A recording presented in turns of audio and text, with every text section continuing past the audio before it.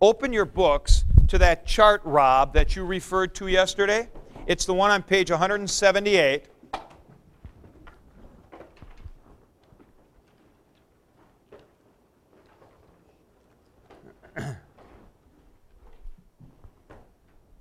Now, you guys put that little dotted line down between the fourth and fifth principal parts, right?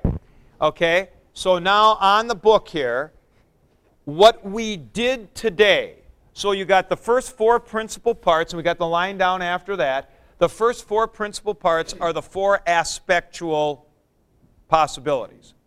5 fills in for 4, 6 fills in forms for 2 and 3. What did we get today? Right here. Now, take a look up to where I am here. We got elelikain under number 4, the second one down. And then, and then lipo is the next diagram, but just stick with leo.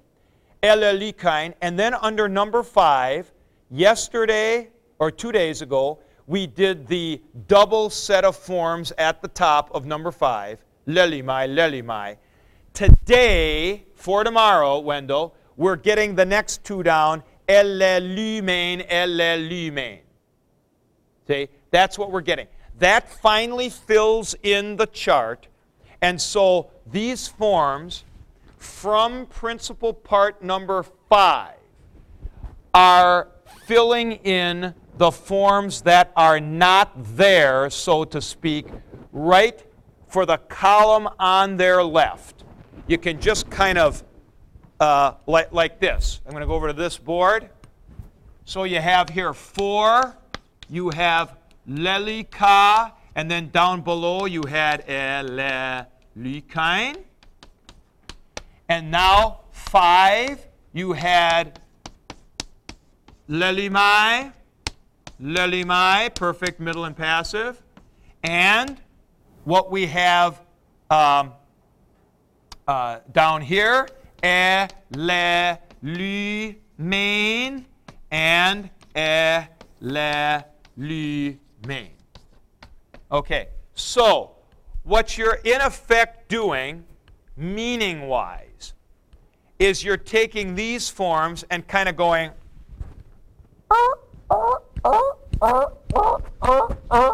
and moving them over.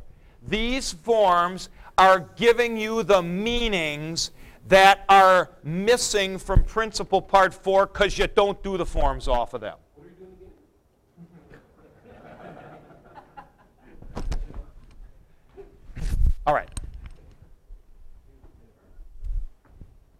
What we are doing again is this.